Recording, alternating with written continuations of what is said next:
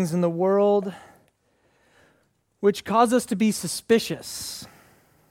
Unfamiliar dogs, for instance, right? Don't pet an unfamiliar dog because you never know. Never pet a cat because you never know, but just never pet a cat, period. But those you like cats, well, I don't know.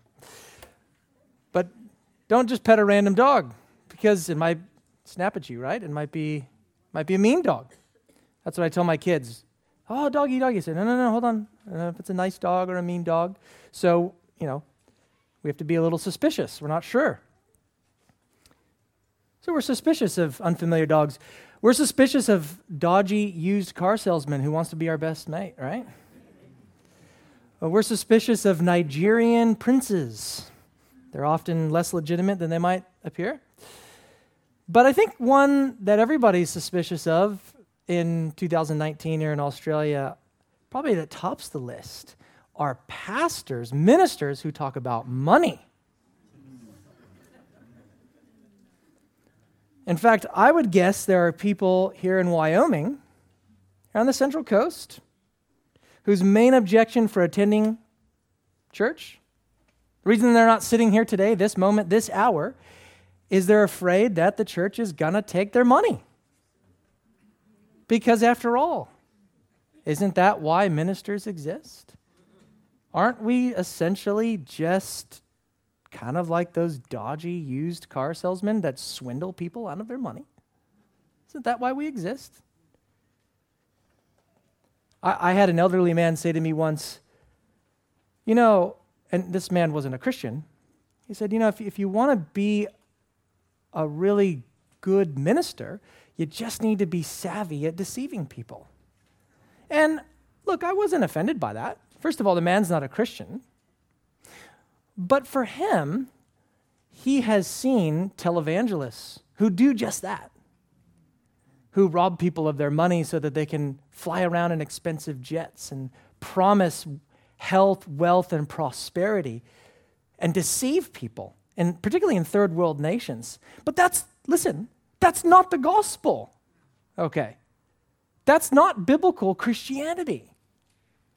So my nose wasn't out of joint that the man said this. I'm just as irritated by those people as he is. But in reality, I didn't say to him then, but I actually want to say, being a Christian is a heck of a lot more than just a pinch of your paycheck. I hope you understand that. Because for him, he wanted to say, look, you're not going to take my money.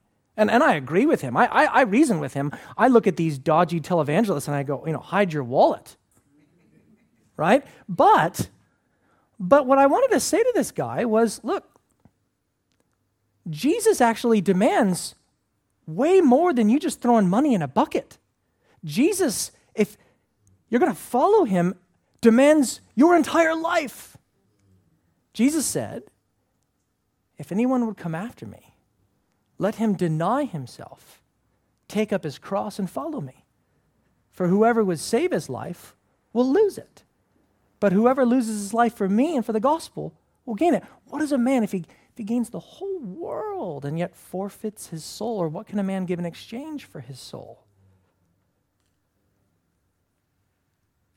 If you follow after God, you are called to give much more than just 10% of your income. You're called to surrender your entire life to him. So let me state this plainly at the very beginning, at the very outset, with no apologies. Giving is bound up with the very fabric of what it means to be a follower of Jesus. It's not some add-on or some activity for a select group of super Christians out there. This is basic Christianity 101. And when I say giving, I don't merely imply some tithe you drop in a bucket. I mean all the current resources God has given you right now, today. Be that your time, your energy, your stuff, whatever. The whole lot of it. Because everything that we have, friends, everything that we have belongs to God. The earth is the Lord's and everything in it. the world and all who live in it, for he founded it upon the seas and established it upon the waters. All that you have is ultimately God's. It's not yours. Everything that we have belongs to God, and we are responsible to steward and to generously share from all that God has given us. So here's the main point. Here's the takeaway. And look, I could care less. Look, about the guy, I've been at churches where they try to make, we're going to talk about giving, they try to make it palatable for like the non-Christian. If you're not a Christian, why on earth would you want to give money to something you don't even believe in to start with? So if you're here, we don't want your money. Keep it, okay? We want you to be reconciled to God, okay? Keep your cash. But if you are a Christian, if you have stepped over the line, as it were, and given your life to Jesus, if you are born again, if you're a new creation, God's people are to be a giving people. Do you understand? God's people, so I'm speaking to you now, Christians, if you call yourself a Christian. Those of you here, you're just kind of visiting, you're like, you have a pass. So again, I'm not going to try to make this feasible for you to say, well, you still could contribute. Like I said, no, just forget it, okay? But listen to what I'm saying, see if you can digest it and process it. But for those of you that call yourself Christians, a lot of hands today, sorry. For those of you that call yourself Christians, God's people are to be a giving people. It's as simple as that. Sound good? That's where we're headed. So what we're going to do is we're going to open up the Bible to the Old Testament to start with, and then we're going to look at two principles in the New Testament. So we're going to see that God's people are a giving people in both the Old and the New. But before we do, let's bow our heads, let's pray, and then we'll open up to the book of Exodus. Gracious God, we thank you for this morning. We thank you for your word. We thank you for saving us. Lord, you've given us everything that we could ever need because you've saved us. Lord, we do pray for those that are here that have not been saved. Would you help them to understand what it means to get in a right relationship with you? Would you grant them repentance and faith, we ask, in your sovereign mercy. In Jesus' name, amen. When you open up your Bible to the second book, so if you have your Bible there, if you don't have a Bible, when you walk in next week, you can actually walk in and one of the greeters will hand you one. So if you don't have your Bible, if you forgot it, that's all good. Or if you have your smartphone or tablet or whatever, you can follow along. The book of Exodus, I want to show you in the book of Exodus. It's the second book in the Bible where we see God's people must be a giving people. The book of Exodus, in case you don't know, most people do just from the Charles Heston movie, the Ten Commandments, but God's people are slaves in Egypt, and the Lord promises, I'm going to bring you out, I'm going to glorify my name, and takes this guy Moses, and et cetera, and they're right on the brink of it now. Okay, so in Exodus 13, that's what I want you to look at. Exodus 13, which is on page number, someone help me? 55? Great. Page number 55 in your pew Bible, which we don't have pews, but in your seat Bible, which we don't have the seat holder for it, but anyway, whatever. Exodus 13. Look here, because right out the gates of Egypt, as it were, there is an expectation that God's people give off the top. Look what I mean. The Lord said to Moses, consecrate to me all the firstborn, whatever is the first to open the womb among the people of Israel, both of man and of beast, is mine. Then Moses said to the people, remember this day in which you came out from Egypt, out of the house of slavery. For by a strong hand the Lord brought you out from this place. No leavened bread shall be eaten. Today in the month of Abib you are going out. And when the Lord brings you into the land of the Canaanites, the Hittites, the Amorites, the blah, blah, blah, all the Perizzites, all the other people, which he swore to give to your fathers to give you, a land flowing with milk and honey, you shall keep this service in this month. So in other words there, hopefully you don't miss it, because you're kind of like the Hittites, the Perizzites, the termites, don't forget all that for a second. God's people are to be marked by the fact that they are redeemed from Egypt. They're to remember it. And every year they're remembering this Passover, they're to give. Did you see that? That's right off the bat. This is initially, right? You have God calling Abraham. He makes promises, covenant promises to Abraham, Isaac, and Jacob. Then Joseph goes down into Egypt, and when God is codifying, solidifying who his people are, his nation, his people, right out the gates of Egypt, they're marked to be a giving type of people. The very first. And notice there, they're to consecrate or dedicate an offering to the Lord. Mind you, this offering is not some sloppy second, right? It is the firstborn, the best of their stuff. Drop down, let your eyes drop down to verse 11. Look at verse 11. When the Lord brings you into the land of the Canaanites, as he swore to you and your fathers, and he shall give it to you, you shall set apart to the Lord all that the first opens the womb. All the firstborn of your animals that are males shall be the Lord's. Every firstborn of a donkey you shall redeem with the lamb, or if you will not redeem it, you shall break its neck. Every firstborn of a man among your sons you shall redeem. And when in time to come your son asks, what does this mean? You shall say to him, by a strong hand the Lord brought us out of Egypt, from the house of slavery. For when Pharaoh stubbornly refused to let us go, the Lord killed all the firstborn in the land of Egypt, both the firstborn of man and the firstborn of animals. Therefore, I sacrifice to the Lord all the males and the first open. Do you see that there? How the kids are saying, hey, Dad, Mom, what's going on? Why are you giving this stuff away? That's a fair question. What's going on? That's my kids. Dad, why are we doing this? Well, because God redeemed us. And God gave to us. And they're not to do whatever they please with the material goods God has given them. Redeemed people are to be a giving people. You see that? The Lord instructs his people to give a portion of their best belongings. And did you catch what the kids say there? Hey, what, Mom, Dad, what's going on? You ever heard the term more is caught than taught? Children will often ask you when they're young, hey, why are we doing this? Why are we going? I mean, that's just common sense, right? Your kids will see the way in which you steward your time and your money, and that, friend, will speak volumes. Your kids are watching you, or your grandkids are watching you. And if God's people are to be a giving people, it's a whole lot more than just dropping a percentage of your income into a bucket. It's your whole life.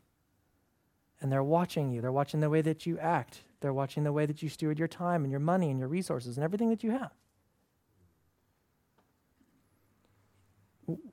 One idea can be, friends, is if you think about this idea of giving. Because some people immediately go, well, look, I don't have very much. True, but I bet you're going to cook dinner tonight. And I bet if you saved and pinched just a little bit, in 1 week from now, you could probably make 2 lasagnas instead of 1, and you could give it to someone in this church who desperately needs it and pray with that person. And guess what? What a chance to have your kids say, I can't make lasagna very well, so this is what April does. You don't want me to make you lasagna, so you throw it back at me.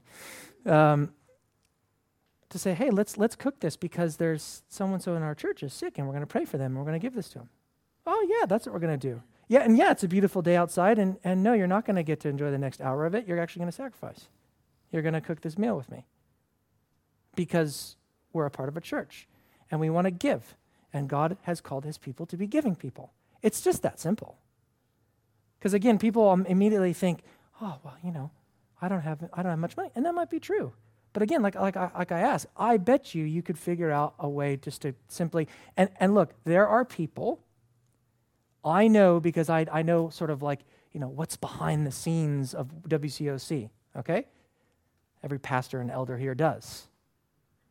And like there are people right now in this church that could really need that. They could really use that right now. And it is on you guys. I can't be able to I can only make so many lasagnas. It's on you guys as a church. I don't say that to guilt you. Just saying like if we're a body, I think it's great that we all come in and give each other hugs. Yay! We're such a friendly church. That's fine. That's great. But like that amounts to a pile of beans if during the week we're not actually sacrificing and giving and serving one another. So let's be on mission together to be praying for each other and to be looking for ways that we can serve each other, to give off the top. God's people are a giving people. Now, I want us to look at two principles here in the New Testament. So go way to the right in your Bibles to the passage we just looked at in Philippians. Here's the 2 points.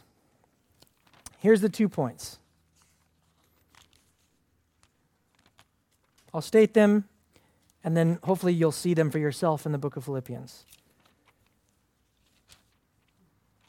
Has it been okay so far? It's always kind of funny when there's like, it's kind of tension, the money Sunday or whatever. Hopefully you're seeing already that it's much bigger than just the cash. Do you understand that? This is a heart issue, right? And hopefully, and I have no intention, it would be a stinking waste of my time to just feel like I'm going to come in and guilt people. Like that's a waste of my time. Like I'm really wanting to encourage us as a body, as a church to say, if God has saved you, we're to be giving. So hopefully, is it okay so far? Like it's not like this awkward, weird sort of, it's the giving Sunday. Like I actually have intentionally told Dan this, that I want to, and conveniently he's taught it the last 2 times, but that I actually just want to put this on the diary, like on the roster of like, oh yeah, so in 6 months from now, if you want to jot it down, we're going to be preaching about giving again. Because it's important that we're marked by this, Not that it's like, oh, we got to do this because the budget's down, though it is a little bit, but that's not why we're doing it. I care more about what's going on inside and internally and what's going on in your guys' spiritual development. That's why I'm giving it. So hopefully is everything okay so far? Don't want you to feel sort of whacked or backhanded or anything. Like I said, that's just not. It's just be a waste of everyone's time. So let me show you. So 2 principles here.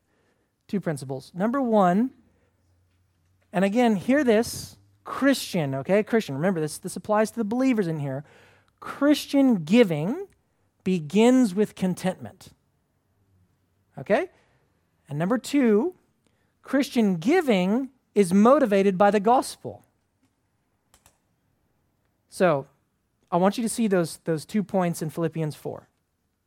So in Philippians 4, Paul loves this church. He writes to this church in Philippi, just overflowing with thanksgiving because of their partnership in the gospel. Part of that is spiritual, and part of that is honestly just financial. It's just financial support. In fact, I want you to see in verse 10 with your own eyes here. He says, I rejoiced in the Lord greatly that at length you have revived your concern for me. You indeed were concerned for me, but you had no opportunity. What is he talking about? He's not just talking about their prayers. He's not just saying, thank you that at last you wrote me a nice letter. No, he literally, as he's on the missions frontier, and now he's running from prison, but he literally needs funds to do this. Do you get that? It's not that he's like trying to guilt them in this. Some people read it that way, though. It's interesting. He says, notice there, you had no opportunity to express it. Do you see that there? This is an interesting phrase. Some see this as an indirect rebuke for their inconsistency of support. I'm not convinced by that. That doesn't match the rest of the letter and the warm affection that he has for them. I think Paul's acknowledging that their heart towards him and their desire to care for him. But he recognized that there were seasons, due to circumstance which we're unaware of, or a financial strain, where they just couldn't help him. But now the opportunity has come again, and they jumped on it. But regardless, notice there though, notice if you look at the flow of his logic, as it were, Paul wants them to know that his joy isn't bound up with the fact that his material needs are now met. Does that make sense? It's not contingent. It doesn't hang upon. He's not saying, I wasn't content until the funds came in, and then now I'm content. Look what he says in verse 11. He says, not that I am speaking of being in need, for I have learned in whatever situation I am to be content. I know how to be brought low, and I know how to abound in any and every circumstance. I have learned the secret of facing plenty and hunger, abundance and need. Now, why does he say this? Why does he want to emphasize that his contentment is not bound up with his financial situation, even as he's thanking the church for this gift?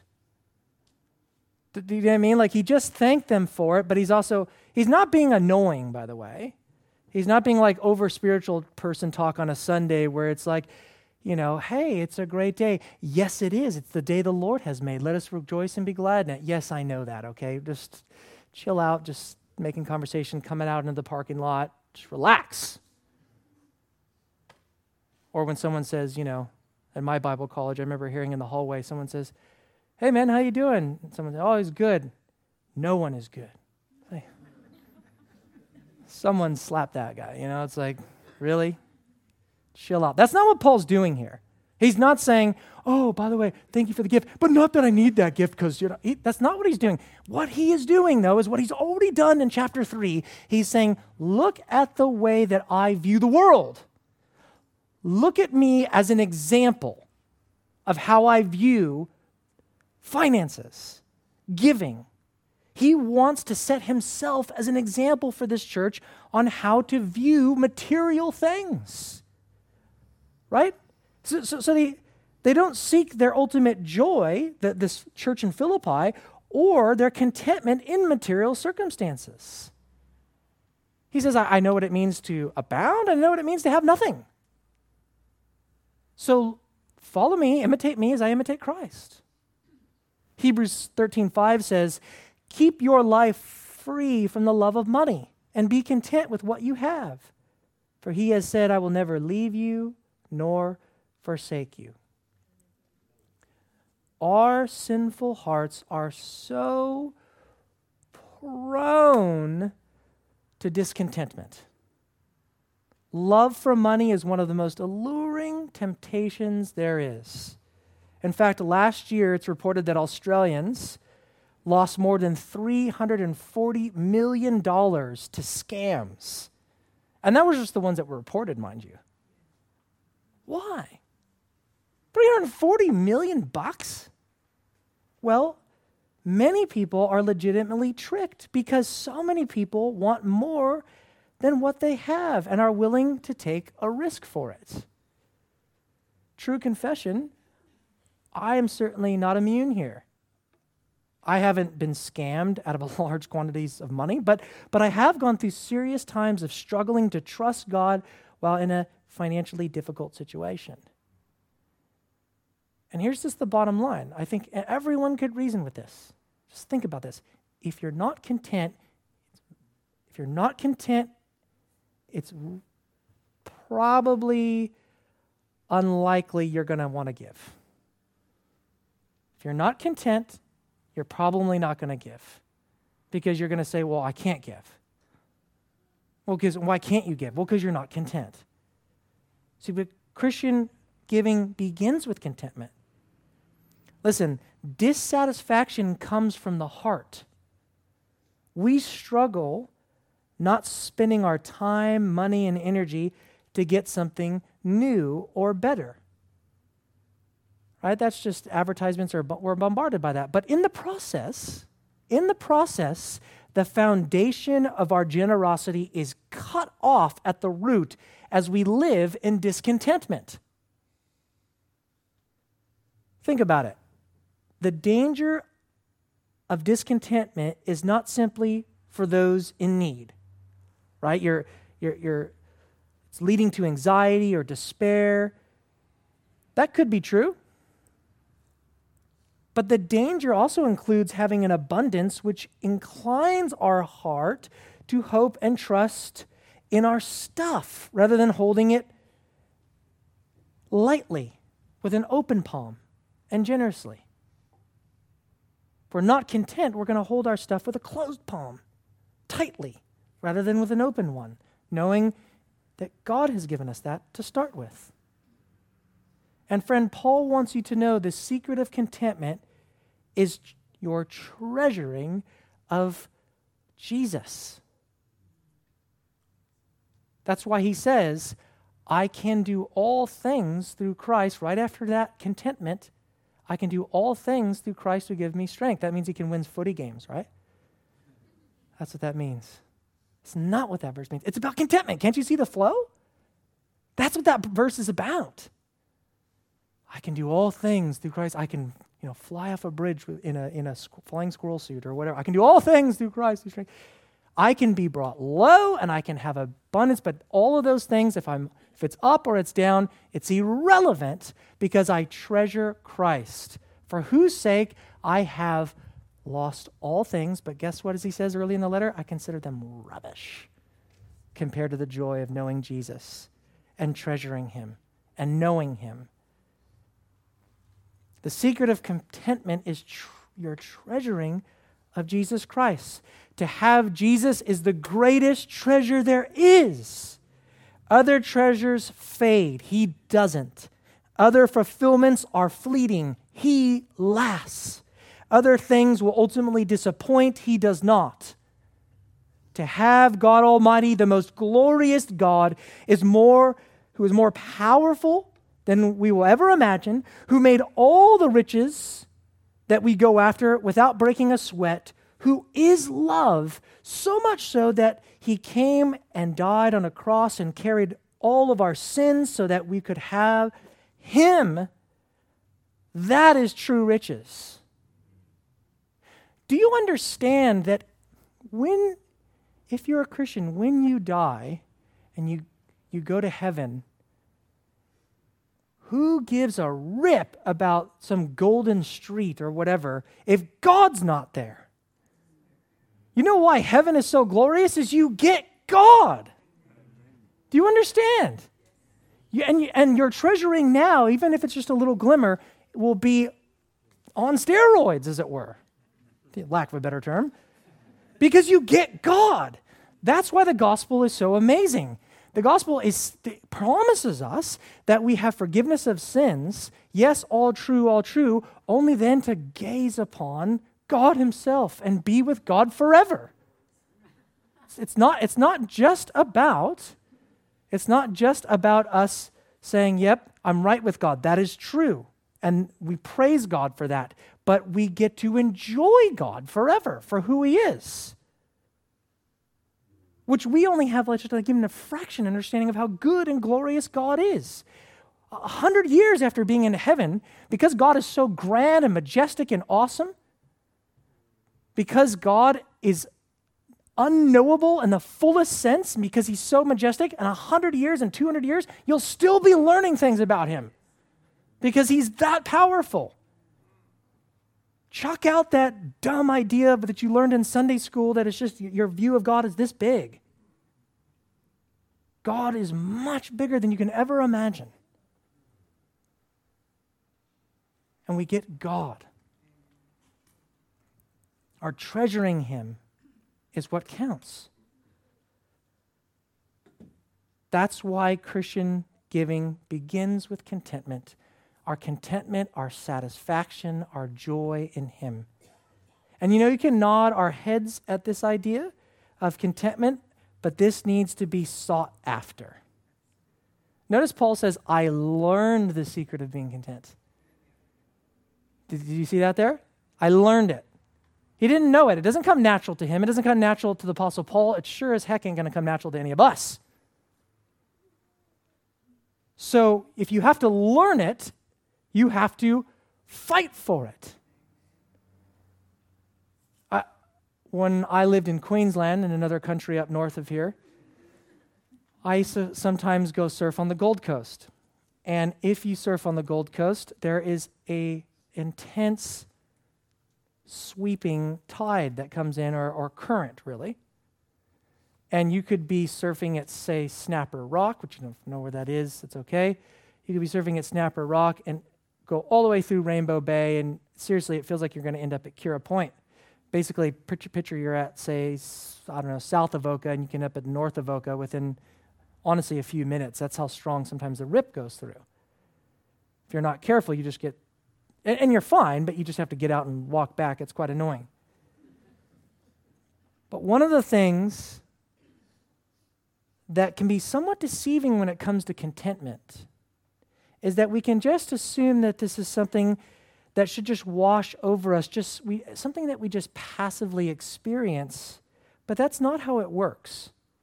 We are swimming against a heavy current of sinful hearts.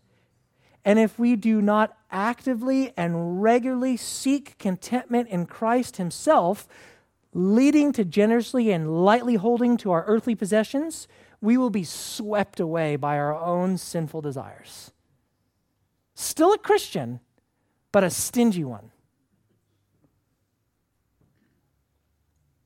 And it'll either lead us into despair and hopelessness because we don't have enough, or into the pursuit of more selfish, earthly things that just pass. Paul said he had to learn contentment. Our contentment comes knowing and treasuring Christ. Are you doing that? Are you actively pursuing contentment in Jesus? Are you satisfied in him? Christian giving begins with contentment.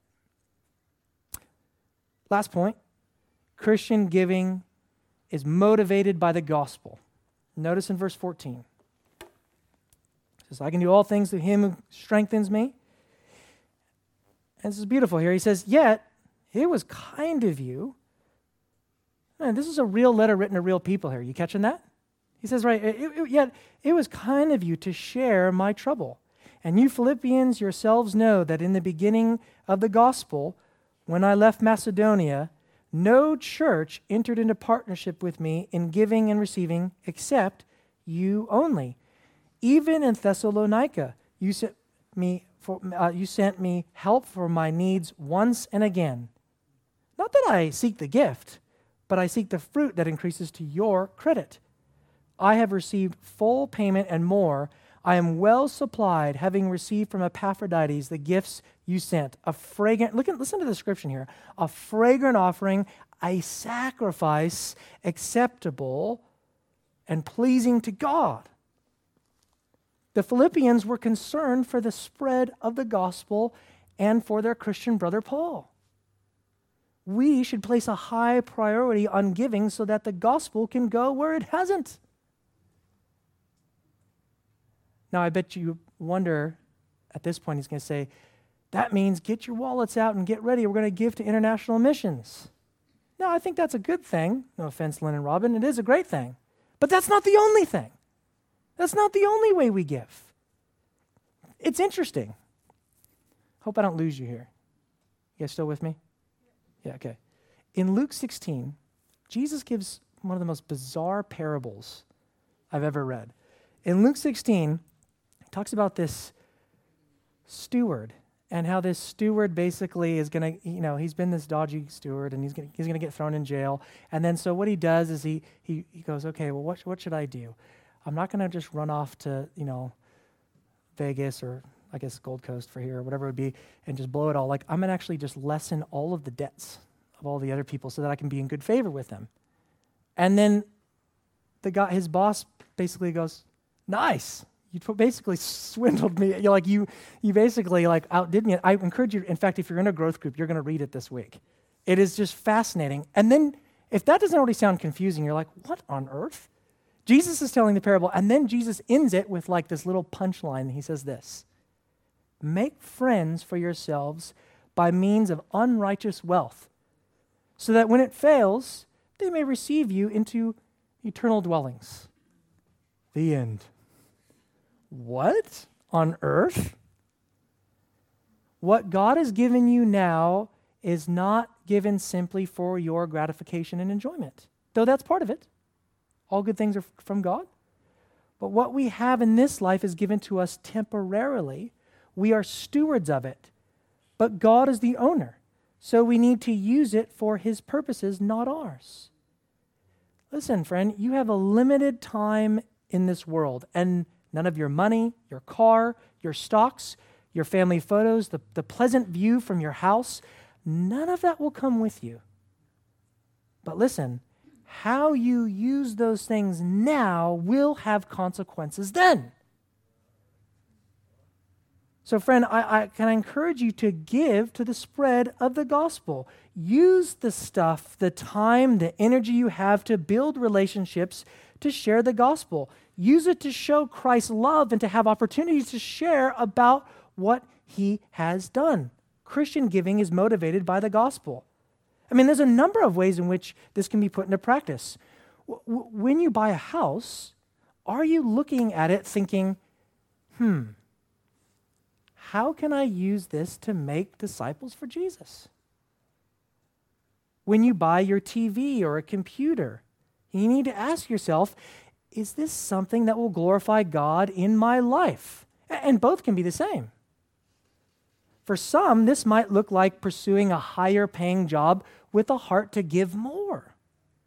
For others, this might look like taking a bit reduction in pay in order to have more time in your life for making disciples or for going off to Bible college or whatever it might be.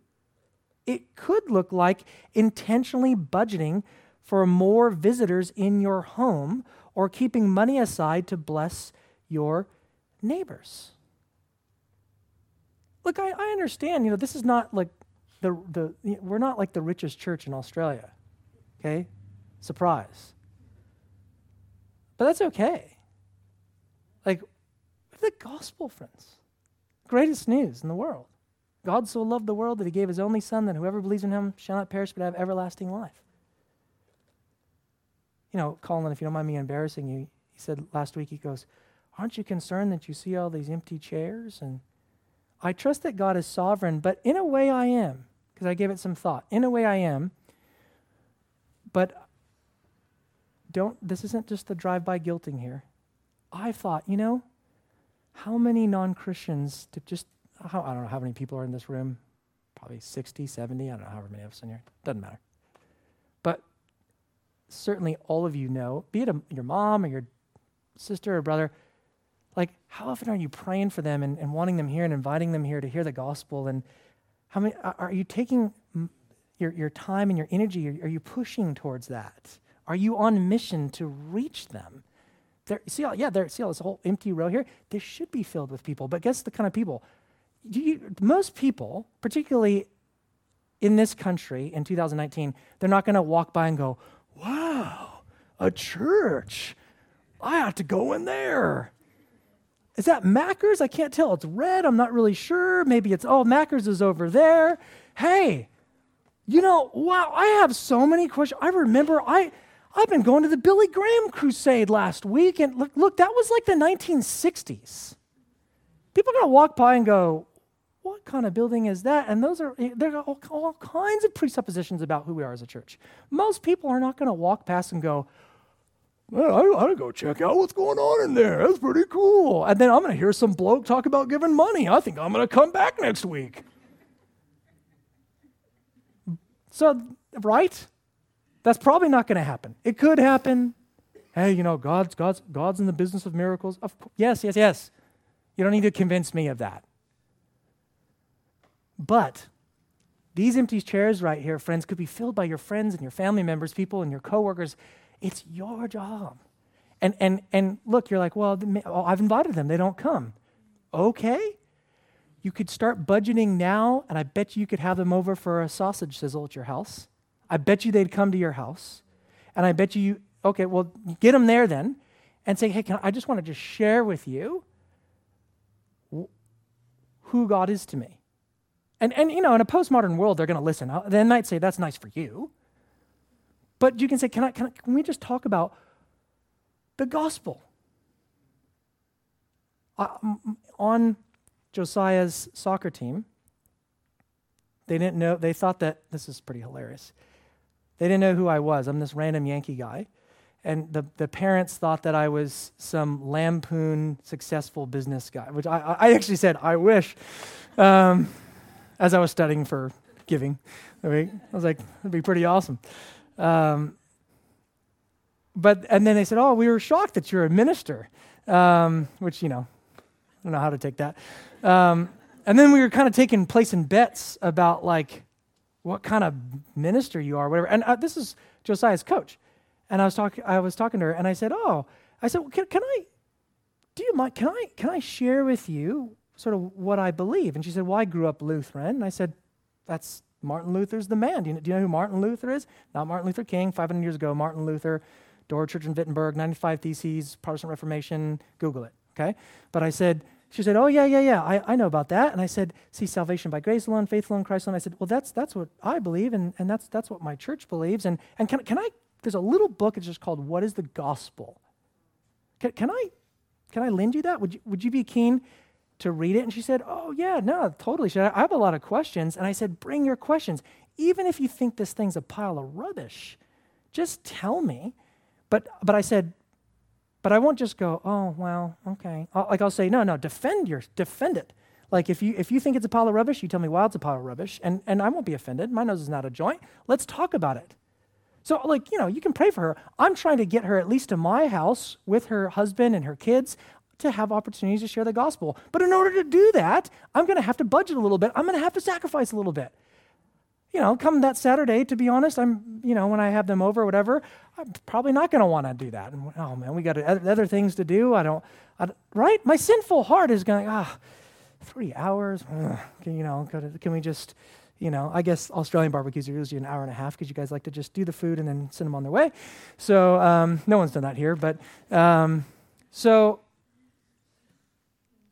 you getting the point what I'm saying? So to answer your question, Colin, yeah, I'm concerned, but I'm not so much like, I wish the people walking by right now, walking their dogs, going to Three Trees, actually Three Trees is closed, I think, or going wherever, I wish they would come, but I'm more looking to you guys to reach them with the gospel. Because there's only so many people that I can, and they're already going to have their walls up when he's a minister. It's a part of his job. He has to convert me or whatever. I can't. Dan and I are weird enough. Okay, and so speak for yourself. Yeah, that's right. So look at these empty chairs right here. I want to see people, but that's not going to listen. If you're not content in who God is. If that's not overflowing out of your life, people aren't going to ask why you're different because you're going to look just like everybody else.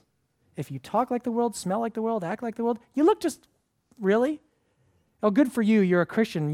It's just, do you understand how, from their perspective, it's just a nice, safe, sectarian, compartmentalized religion that really doesn't inquire and infringe on your life at all? But if you're actually you look different, you talk different, you budget different, people are going to go, what's going on with you? You're not like the rest of us. And you can then say, because God has saved me.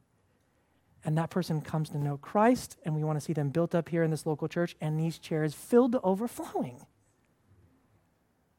So to answer your question, brother, yes.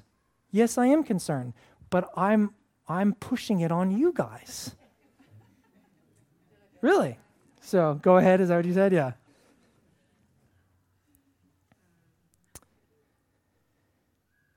Do you want to know the worst part of all this, though? When it comes to this idea of giving and budgeting, we'll close with this. The worst part is us. Because as much as we might know this in here, we're going to fail at believing it regularly until the end of our lives. We are going to struggle with dissatisfaction and discontentment until we die. because we still have a sinful nature. Don't get me wrong. As people of faith, we can grow in this, and through God's sanctifying work, as we come to a deeper faith in the truth of who Jesus is, we will come to know more and more that he is better, and our lives will reflect that, but there will be times when we fail. But do you want to know the best part of all this? The best part is Jesus. You see, as we fail as stewards, we fail to desire what is best for us, and we listen to the voice of the old ways, as it were, that there is something else out there to fulfill us. But Jesus didn't fail. He stewarded perfectly, used everything he had for the glory of God because he desired only that. He was perfectly faithful in this life.